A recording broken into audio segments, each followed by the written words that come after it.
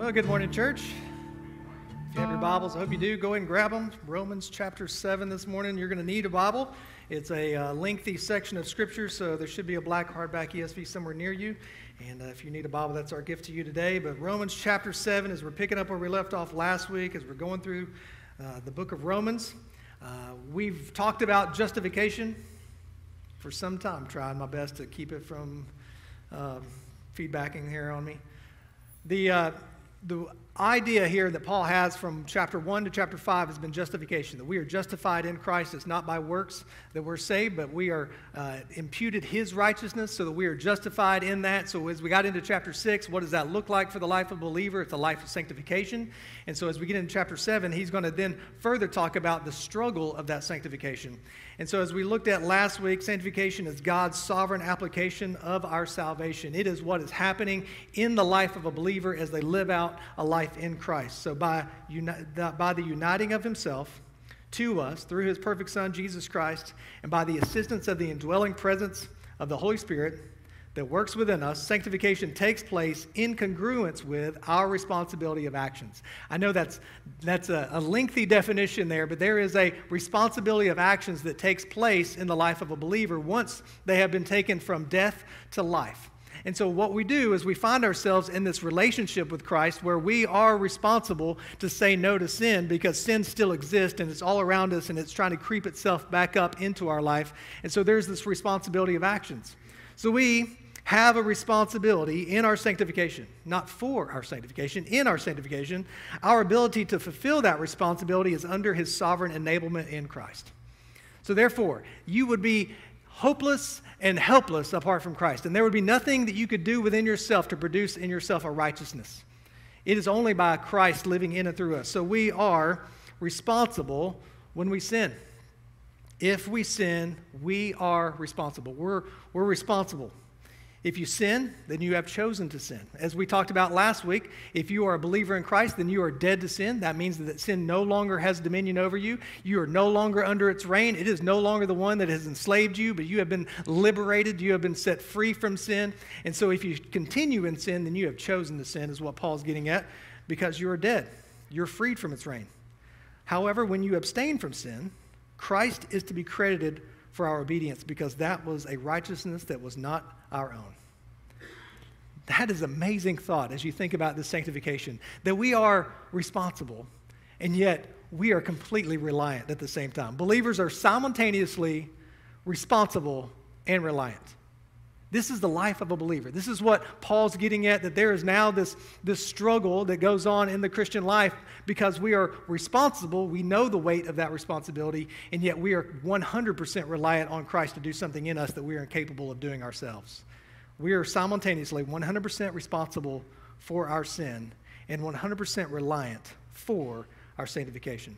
So as I ended last week, I just kind of want to give you this pickup where we were at the end of chapter 6. Is that Paul gives 5 actions of responsibility in the process of sanctification. Number 1, it was reckon.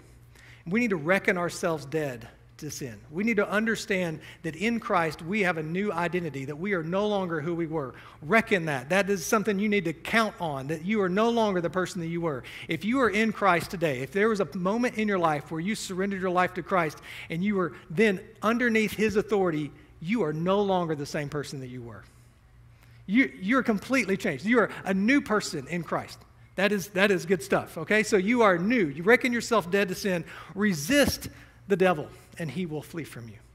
Understand that there are going to be temptations and sins that are going to pop up in your life, and you are to resist that in the flesh and remain in him. Abide in him.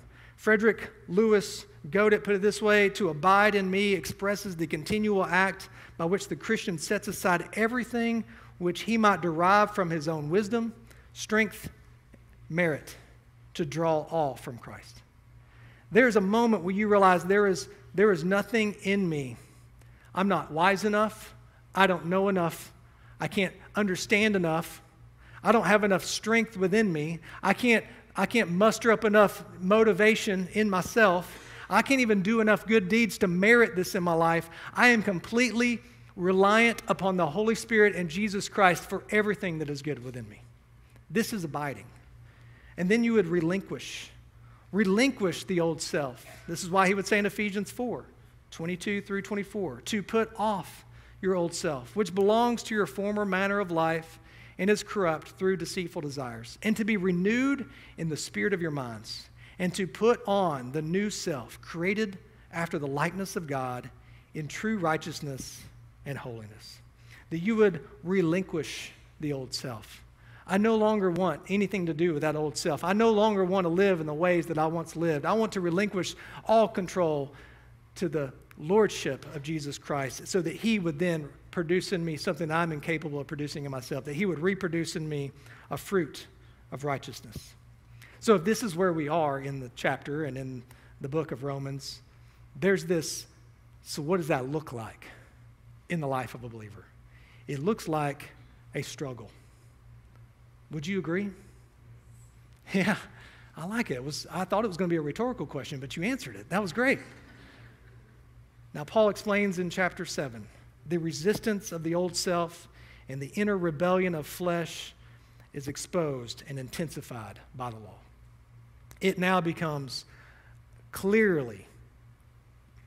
to us that we are incapable of doing it on our own. So if you have your Bibles, please follow along with me. Romans chapter 7, as I read this and as we walk through it today.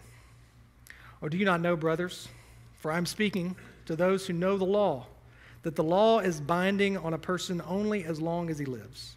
For a married woman is bound by law to her husband while he lives. But if her husband dies, she is released from the law of marriage. Accordingly, she will be called an adulteress if she lives with another man while her husband is alive. But if her husband dies, she is free from that law. And if she marries another man, she is not an adulteress. Likewise, my brothers, you also have died to the law through the body of Christ, so that you may belong to another, to him who has been raised from the dead, in order that we may bear fruit for God. For while we were living in the flesh, our sinful passions aroused by the law were at work within our members to bear fruit for death. But now we are released from the law, having died to that which held us captive, so that we serve in the new way of the Spirit, and not in the old way of the written code. What then shall we say? That the law is sin? By no means. Yet if it had not been for the law, I would not have known sin. For I would not have known what it is to covet if the law had not said, you shall not covet. But sin, seizing an opportunity through the commandment, produced in me all kinds of covetousness. For apart from the law, sin lies dead. I was once alive apart from the law, but when the commandment came, sin came alive and I died. The very commandment that promised life proved to be death to me. For sin, seizing an opportunity through the commandment, deceived me, and through it, it killed me. So the law is holy, and the commandment is holy, and righteous, and good. Did that which is good then bring death to me? By no means. It was sin producing death in me through what is good, in order that sin might be shown to be sin, and through the commandment might become sinful beyond measure. For we know that the law is spiritual, but I am of the flesh, sold under sin. For I do not understand my own actions, for I do not do what I want, but I do the very thing I hate. Now, if I do what I do not want, I agree with the law that it is good. So now, it is no longer I who do it, but sin that dwells within me. For I know that nothing good dwells in me, that is, in my flesh. For I have the desire to do what is right, but not the ability to carry it out. For I do not do the good I want, but the evil I do not want is what I keep on doing. Now, if I do what I do not want, it is no longer I who do it, but sin that dwells within me. So I find it to be a law that when I want to do right, evil lies close at hand. For I delight in the law of God in my inner being. But I see in my members another law, waging war against the law of my mind, and making me captive to the law of sin that dwells in my members. Wretched man that I am, who will deliver me from this body of death? Thanks be to God through Jesus Christ our Lord. So then I myself serve the law of God with my mind, but with my flesh I serve the law of sin. Let's pray. Father, we thank you for your word. We thank you for how rich and how deep it is, and how it holds up a mirror to us so that we can see who we truly are. And Father, we would ask that your grace and your mercy and your presence would one one step after another, change us from the inside out in this process of sanctification. And Father, if there's someone here today who doesn't know you, I pray, Lord, that you would take them from death to life, that they would understand the fullness of what it means to be found in you. In Christ's name we pray. Amen. As Paul gets into this, he talks about this battle, this inner battle that's going on in the life of a believer. We see this in verses like 2 Timothy 4:7, where Paul says, I have fought the good fight. I have finished the race. I have kept the faith. He knows that there is this ongoing fight that is in the life of a believer. Peter would say this in 1 Peter 2:11, Beloved, I urge you as sojourners and exiles to abstain from the passions of the flesh, which wage war against your soul. There is a war going on, and as Jerry Bridges says, he says it's like a guerrilla warfare. Guerrilla warfare, if you understand what guerrilla warfare is when there was one army that was moving into an area, that there would be little tiny sections or people that would then get into the bushes and they would do surprise attacks, and there would be no form to their warfare whatsoever. It would just be guerrilla warfare. And the strategy behind guerrilla warfare is this. For successful guerrilla warfare, I got this out of the encyclopedia, so you know what's good, right? The strategy for successful guerrilla warfare is that of extended and prolonged harassment, accomplished by extremely subtle, flexible tactics designed to wear down the enemy. These subtle and flexible tactics are based on surprise and deception. Now, when you think about the guerrilla warfare that's taking place in the life of a believer, that's exactly what it is. It is a prolonged harassment. Now, if you're in here and you're a believer, how many of you would say that there are sins in your life that just keep coming up over and over and over, and you feel the harassment that is going on there to where you just feel defeated at sometimes? Am I right? This is the guerrilla warfare that's taking place. Not only that, but it is flexible in how it's going to come at you. Last time it came at me this way, this time it's coming at me this way. It's subtle. All of a sudden it pops out of nowhere and it's a surprise attack. And after a while, the goal is to deceive you into believing that this is okay for you, that you might as well just give in. See, although sin no longer reigns over us, it will constantly try to get at us. This is the struggle of sanctification. We have been delivered from the kingdom of sin and its rule, but we have not been delivered from its attacks. This is why Paul would urge all believers to put on the whole armor of God, that you may be able to stand against the schemes of the devil, for we do not wrestle against flesh and blood, but against the rulers, against the authorities, against the cosmic powers over this present darkness, against the spiritual forces of evil in the heavenly places. Church, you are in a warfare. So put on the whole armor of God. Christian, be ready, because the deceptive schemes of the devil and the subtle surprise attacks that come from the guerrilla warfare of the flesh seek to turn your instincts into lust, your appetites into indulgences, your wants into idols, and your interest into immorality. There's this subtle, flexible tactic by the enemy that is trying to change you and deceive you into believing that things are okay that you know are wrong. We are a new creation in Christ. We have been set free from the reign of sin. And so the war within, we have the freedom to fight. We have the freedom now to fight. We can now fight back against the schemes of the enemy. And if you aren't fighting sin, you aren't free from sin. Rather, you're enslaved to sin. Free men fight. This is why we love the movie Braveheart. You've come to fight as free men, and free men you are. What will you do without freedom? Will you fight? Yeah, it makes it get you fired up, doesn't it? Bob Marley, I'm not going to try to do his accent. Better to die fighting for freedom than be a prisoner all the days of your life. We're free. And free people fight. We fight because we know we're free, and we no longer want to be enslaved to the old way of life. This is why Paul now uses the marriage illustration that we began last week. Or do you not know, brothers, for I am speaking to those who know the law, that the law is binding on a person only as long as he lives. For a married woman is bound by the law to her husband while he lives, but if her husband dies, she is released from the law of marriage. Accordingly, she will be called an adulteress if she lives with another man while her husband is alive. But if her husband dies, she is free from that law And if she marries another man, she is not an adulteress. So basically what Paul is doing is he's just giving this biblical reference of what marriage is and what the law is, that when you get married, there's this vow that is said, till death do us part, right? That you are held under that until death do us part. And so he's saying this. So this section of Scripture teaches us that the legal bond of marriage between one husband and one wife is bound until there is a death.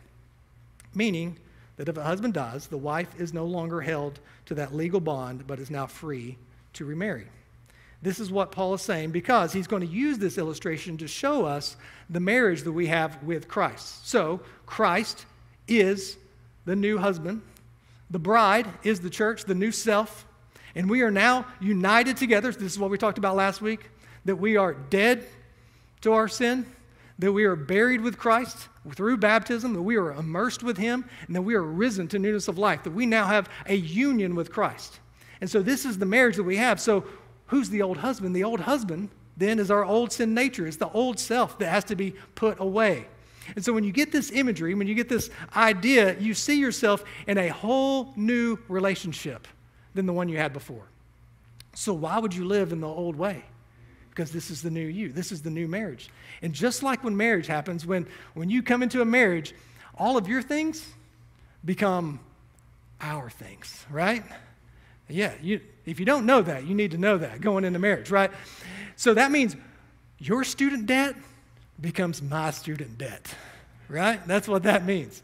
A little too close to home? Okay. So, this is what it means. So what does this mean when we are married with Christ? It means all the things that we have that are his are ours. This means that the righteousness that he has, the obedience that he has, is now credited to us. We are now in a new relationship. The old is dead. We are no longer in this marriage. We are now in this marriage, and we are given all of these blessings because of our union with Christ. So likewise, my brothers, you also have died to the law through the body of Christ, so that you may belong to another, to him who has been raised from the dead, in order that we may bear fruit for God. For while we were living in the flesh, our sinful passions, aroused by the law, were at work in our members to bear fruit for death. The things you did before, the fruit that was in your life, the things that came out of your life when you were in this other marriage, all produced a death in you because you were constantly enslaved to sin. But now you have been set free in order that you might bear fruit. That he would do something in you, that you would be 100% responsible for saying no to sin, but simultaneously 100% reliant upon Christ to produce in you something that you're incapable of producing yourself. This is beautiful. Paul's pretty deep, okay? So just hang in there with me, okay? This is why John would say, or record Jesus saying in 15:5-6, I am the vine and you are the branches. Whoever abides in me and I in him, he it is that bears much fruit. For apart from me, you can do what? Nothing. This is the idea that if you are now in this marriage relationship, you will bear fruit. There's something that's going to change in you. And it's going to be Christ and the Holy Spirit working in and through you through the process of sanctification. So if anyone does not abide in me, he is thrown away like a branch and withers. And the branches are gathered and thrown into the fire and burned. So this is the picture of you're either in the marriage or you're not in the marriage. And how can you tell if you're in the marriage with Christ? You will bear fruit. There will be something that happens in your life. So your union with Christ, you belong, you bear. If you belong, you bear. There will be fruit that is produced in your life. Love, joy, peace, patience, kindness, goodness, faithfulness, gentleness, self-control. These things will begin to be produced in your life, not because of anything you've done or how good you are at following the law, but because Christ is now in you and working through you. So if you don't bear, what does that mean? You don't belong. You're not in that relationship. And you can only fake fruit for so long. You can only fake it for so long. And I've given this illustration, and it's been a couple years back, but my mom, bless her heart, she had this bowl of fake fruit. Y'all remember this illustration? She had this bowl of fake fruit, and she loved for the fake fruit to look like real fruit. And it was like a win for her if you grabbed the peach and were like, got me. But it wasn't enough that the fruit looked real. She wanted to go the next step, so she took produce stickers off of real fruit and put it on fake fruit. so that it would look even more fake, or even more real, even though it was fake, right? Okay, so here's what Christian rule following and religion does. It takes the sticker of the law and puts it on just to fool you. It's to say, look at me. Everything on the exterior is following the rules, but inside is nothing. This is what the Pharisees were accused of by Jesus. Look, you're like whitewashed tombs. You've got it all going on the outside, but you're faking it because there's not been a union, a transformation that's taken place within you. So what does this new marriage mean for us? Let me reiterate this. It means that Christ fulfilled the law where you failed. So now, through a union with Christ, his obedience and righteousness has been credited to you. So now that you're in this marriage, now that you're joined with Christ, his righteousness becomes your righteousness. Not only that, but he now produces in you the fruit of righteousness that results in a life freed from achieving a law externally, but by producing in you a righteousness internally. You're not just following rules. He's producing in you something that produces a fruit of righteousness. This is why Stephen Lawson would say, if you're not bearing fruit for God, you are not fulfilling the purpose for which he saved you. Let me ask you right now, when you look at your life, and you look at the life if you are in Christ, are you bearing fruit? Can you see that he is producing in you a change that comes from within? Not that you're putting a sticker or a label of the law on your life that says, look, I follow these rules, but is he changing you from the inside out? This is sanctification, that you are 100% responsible, but you are also simultaneously 100% reliant upon him to produce in you what you are incapable of doing on your own. But now, we are released from the law, having died to that which held us captive, so that we serve in a new way of the Spirit and not in the old way of the written code. This is a beautiful verse right here. So now that you've been released, now that you've been joined with Christ, you no longer live in the old way of the written code. You live in the Spirit. You live in newness of life. Now you live in abiding relationship with Christ that produces in you something that is far greater than what you could do by applying this to your life in your own effort. This is the new way. So a new way is abiding in the Spirit. The old way is achieving through law keeping. But here's what happens.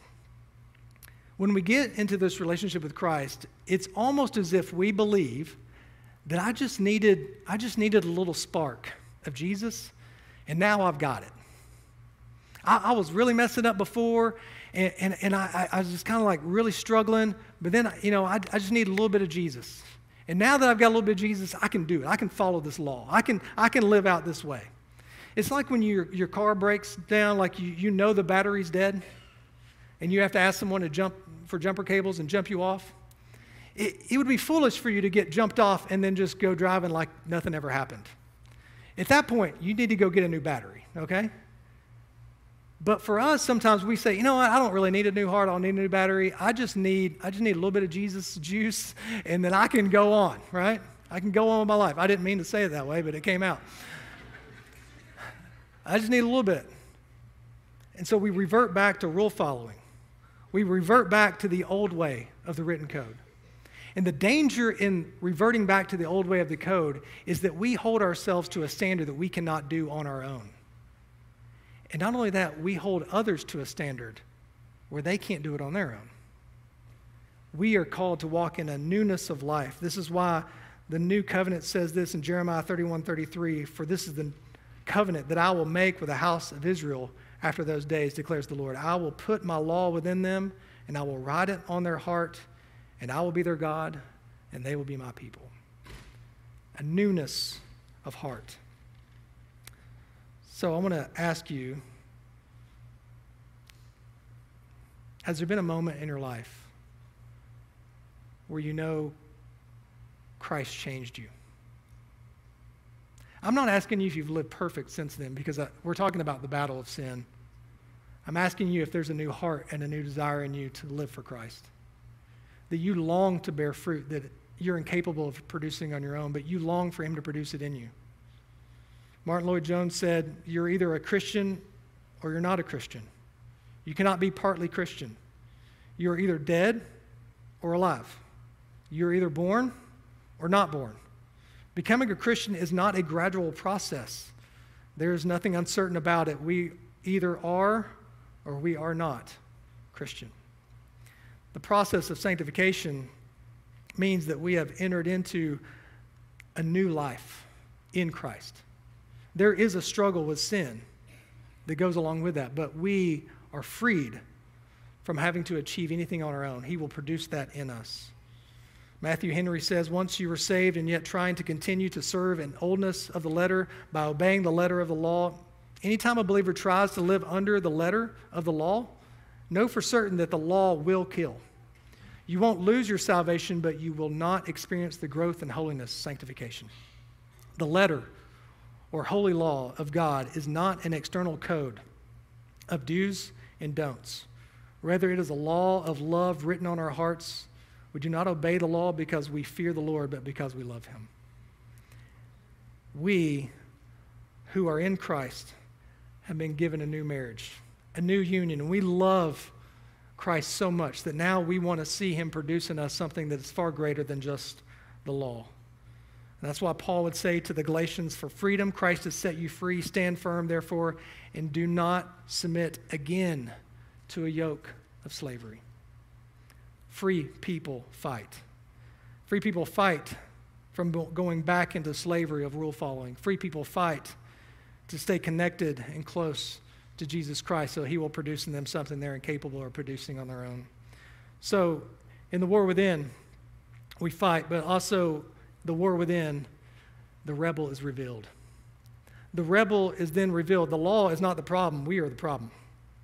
The law is not the problem. We are the problem. He says, what then shall we say? That the law is sin? By no means. Yet if it had not been for the law, I would not have known sin. The law does three things. Number one, the law of God defines sin outside of us. It makes us aware of what is right and wrong. This week I was sitting at a red light. Sitting at the red light. It was not yellow, it was red. And yet, in my rearview mirror, I see someone coming up, and I was like, look at this person who can't drive well, right? Look at this guy. And sure enough, he blows through the intersection, and I was like, he's breaking the law. How do I know that he's breaking the law? Because the law has been given. I am completely aware when someone else around me breaks the law. It defines sin outside of us. So we see rebellion. Rebellion is complete opposition to what authority is. If Adam and Eve in the garden hadn't known they shouldn't eat from the tree, would they have rebelled? But once that was out there, then there was this part of them that was like, oh, this is the law, and now I know what rebellion is. Without the law, we wouldn't know what authority is and what it means to oppose authority. Rebellion, then, is always linked to pride because rebellion flies under the banner of truth as relative. The fact that there is a world out there that says truth is relative, that this is true of me and it may not be true of you, but it's true of me, says that I am rebellious in nature because I don't want to accept the law. Because that would be black and white, and I want to live in some gray area here of the law. I want to be able to run the red light and be like, well, it just made sense for me this time. I felt like it was okay.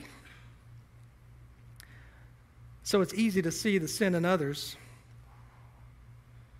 And that's why Jesus would say in Matthew 7, 3-5, why do you see the speck that is in your brother's eye and do not notice the log that is in your own eye? Or how can you say to your brother, let me take the speck out of your eye when there is a log in your own eye? You hypocrite. First take the log out of your own eye, and then you will see clearly to take the speck out of your brother's eye. So not only does the law define sin outside of us, so we see it in others, but it also discloses the sin that is within us. It shows us what is within us. For I would not have known what it is to covet if the law had not said you shall not covet, but sin, seizing an opportunity through the commandment, produced in me all kinds of covetousness. For apart from the law, sin lies dead. I was once alive apart from the law, but when the commandment came, sin came alive and I died. The very commandment that promised life proved to be death to me. For sin, seizing an opportunity through the commandment, deceived me, and through it, killed me. There was a newspaper article that was published, and I don't know when or where, but it was published, and the whole premise was this sign that was posted on this man's property. The sign posted on the man's property said, "No trespassing, no hunting, no nothing, no nothing." So the newspaper article said, all right, no trespassing and no hunting. Well, that's the landowner's prerogative. But no nothing? That makes you want to beep your horn and shout out the window and anything else you can think of to resist, right? You can't tell me no nothing. There's a part of us that rebels once we're given the law. There's a part of us that is so corrupted by sin that we think, you know what, that doesn't apply to me. So sin corrupts our God-given yearnings and makes us believe that our desires can be satisfied apart from the Lord. As a result, we desire the very thing we're told not to. How many of you know this is true? How many of you have ever told your kid, no, you can't have a cookie until after dinner? And what is the I didn't even know there was cookies. Wait, there's cookies? I want a cookie now. You know, this is us. This is our nature. So the law works like a plumb line. And a plumb line that's held up next to a building does not straighten anything. It just tells you how crooked the structure is and where it needs to be changed. When we see the law, it reveals to us how crooked and rebellious we really are. And then it ignites in us this desire to break the law. This is our sin creeping up in us. And thirdly, the law of God displays the standard of what is holy, righteous, and good. Verse 12. So the law is holy, and the commandment is holy, and righteous, and good. So God's law shows us, like a mirror, the glory and radiance of God's perfection, but it also shows us for what we really are. It shows us how marred we truly are by sin. And if it were not for the law, we would not come to Christ and beg for mercy, because we would not be aware of how sinful we really are. It reminds me of this African tribal woman. When missionaries finally reached that tribe, they went in and they set up tents, and they were talking to different people in the tribe, one after another. And one of the ladies walked into a tent of one of the missionaries, and she saw a mirror, and this is the first time she had ever seen a mirror. And she looked and she saw her face, and it was tattooed and wrinkled, and it had been worn by years and years and years of living out in the bush. And she saw herself and her reflection, and she was horrified by it. So she grabbed the mirror and she smashed it. I never want to see that again. When we really see how holy and righteous and good God is, and we get a glimpse into how marred we are, you will either run to Christ or you will run from Christ. So the war within and the conflict of control. The final part of this is who's calling the shots in your life. Christian, I'm going to ask you that this morning. As you come in here, who's really in charge? For I do not understand my own actions. For I do not do what I want, but I do the very thing I hate. Now, if I do what I do not want, I agree with the law that it is good. So now it is no longer I who do it, but sin that dwells within me. For I know that nothing good dwells in me, that is, in my flesh. For I have the desire to do what is right, but not the ability to carry it out. For I do not do the good I want, but the evil I do not want is what I keep on doing. Now, if I do what I do not want, it is no longer I who do it, but sin that dwells within me. So I find it to be a law that when I want to do right, evil lies close at hand. For I delight in the law of God, in my inner being. But I see in my members another law, waging war against the law of my mind and making me captive to the law of sin that dwells in my members. It brings us to this controversial part of Scripture, and theologians have wrestled back and forth on this section of who is Paul referring to? Is he talking in first person? Is he referring to himself? Is he referring to himself after conversion or pre-conversion? The controversy comes in the way that it's worded. Paul is either referring to the present struggle as a believer that every believer goes through, the torment of sin that lingers on after salvation, or Paul is referring to the pre-conversion status that he tried to live up to according to the law without the indwelling presence of the Spirit. So you can go back and forth. There's arguments on either side. But really what it comes down to is, regardless of these arguments, the fact remains the same, that there is a constant battle between the flesh and the Spirit. Religious law-keeping disguised as Christianity has no power to change you. It only enslaves you, exasperates you, and it eventually defeats you. When we try to follow the law, I know what is right and I want to do it. When we try to muster up the ability to do that on our own, it will eventually enslave us, draw us back. It will exasperate us because we can't do it, and it will eventually defeat us. As Kenneth Weiss put it, the problem isn't desire. He wants to do what is right. His problem isn't knowledge. He knows the right thing. His problem is a lack of power. How to perform what is good, I do not find. He lacks power because the law gives no power. Law says, here are the rules, and you had better keep them. But it imparts no power to us for keeping the law. Anyone who has tried to do good is aware of this struggle. We never know how hard it is to stop something until we try. This is the struggle of anyone who tries to obey God in their own strength, which is still something that Christians try to do, and it is only the thing that a non-Christian can do because he has no indwelling Spirit. That's why Jesus would say, "Come to me, all who labor and are heavy laden, and I will give you rest. Take my yoke upon you and learn from me, for I am gentle and lowly in heart, and you will find rest for your souls. For my yoke is easy and my burden is light." Have you tried to submit yourself to the law apart from the indwelling power and presence of the Spirit? The law imparts no power to you. Your ability to keep the law will only show you that you can't do it.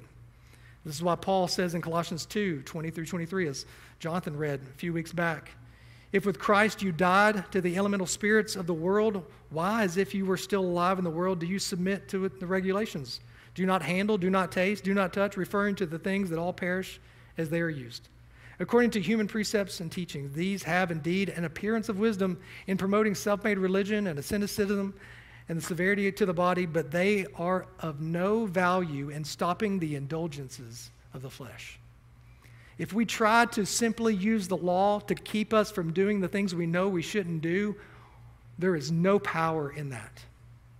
That's why we no longer walk in the old manner, but we walk in the new manner in the Spirit.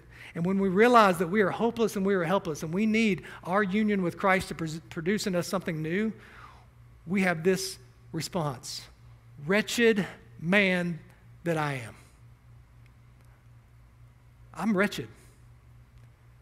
Church, if you want a perfect pastor, I'll never be it. I'm wretched. And I am hopeless without Christ. There is sin that is continually trying to attack me. It is walking through, and there is guerrilla warfare after guerrilla warfare after guerrilla warfare, surprise attack after surprise attack after surprise attack, and it wears me down. Does it wear you down? "Oh, wretched man that I am. I am hopeless without Christ. I cannot keep the law. Man, I have tried. I have tried to meet the law. I have tried my best to follow the rules. Some of the rules that weren't even found in the Bible, they were just given to me through the denomination. I've tried, and it's exhausting." Are you weary? Are you worn out? Do you long for rest? That's why Jesus says, "Come to me, all you who are weary, and you will find rest. Wretched man that I am, who will deliver me from this body of death?" A wretched man is someone who is helpless and miserable. They have found themselves in a place of despair because they cannot rid themselves towards their bent of sinfulness. The story goes that the body of death in Roman times was a way of persecution and crucifixion. Even Charles Spurgeon refers to it, that when someone murdered someone else, that part of the way of dealing with the consequence of that was taking the dead body and binding it to the person until the decaying body eventually killed that person. And so when Paul writes to the Romans and he says, "Who will free me from this body of death?" he's referring back to the old man. I feel like I've been strapped to this old man, and his decaying sinful body is just infiltrating every part of my life. And I can't shake it. Who will free me from this body of death?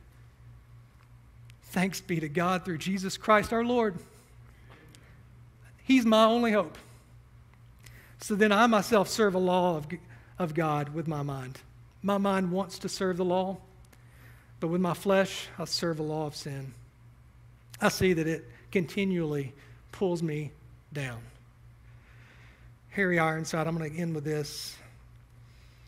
If I'm addressing any believer who is even now in the agonizing throes of this terrific struggle, endeavoring to subject the flesh to the holy law of God, let me urge you to accept God's own verdict on the flesh and acknowledge the impossibility of ever making it behave itself. Do not fight with it. It will overthrow you every time. Turn away from it. Cease from it altogether and look away from self and law to Christ risen. Christ alone.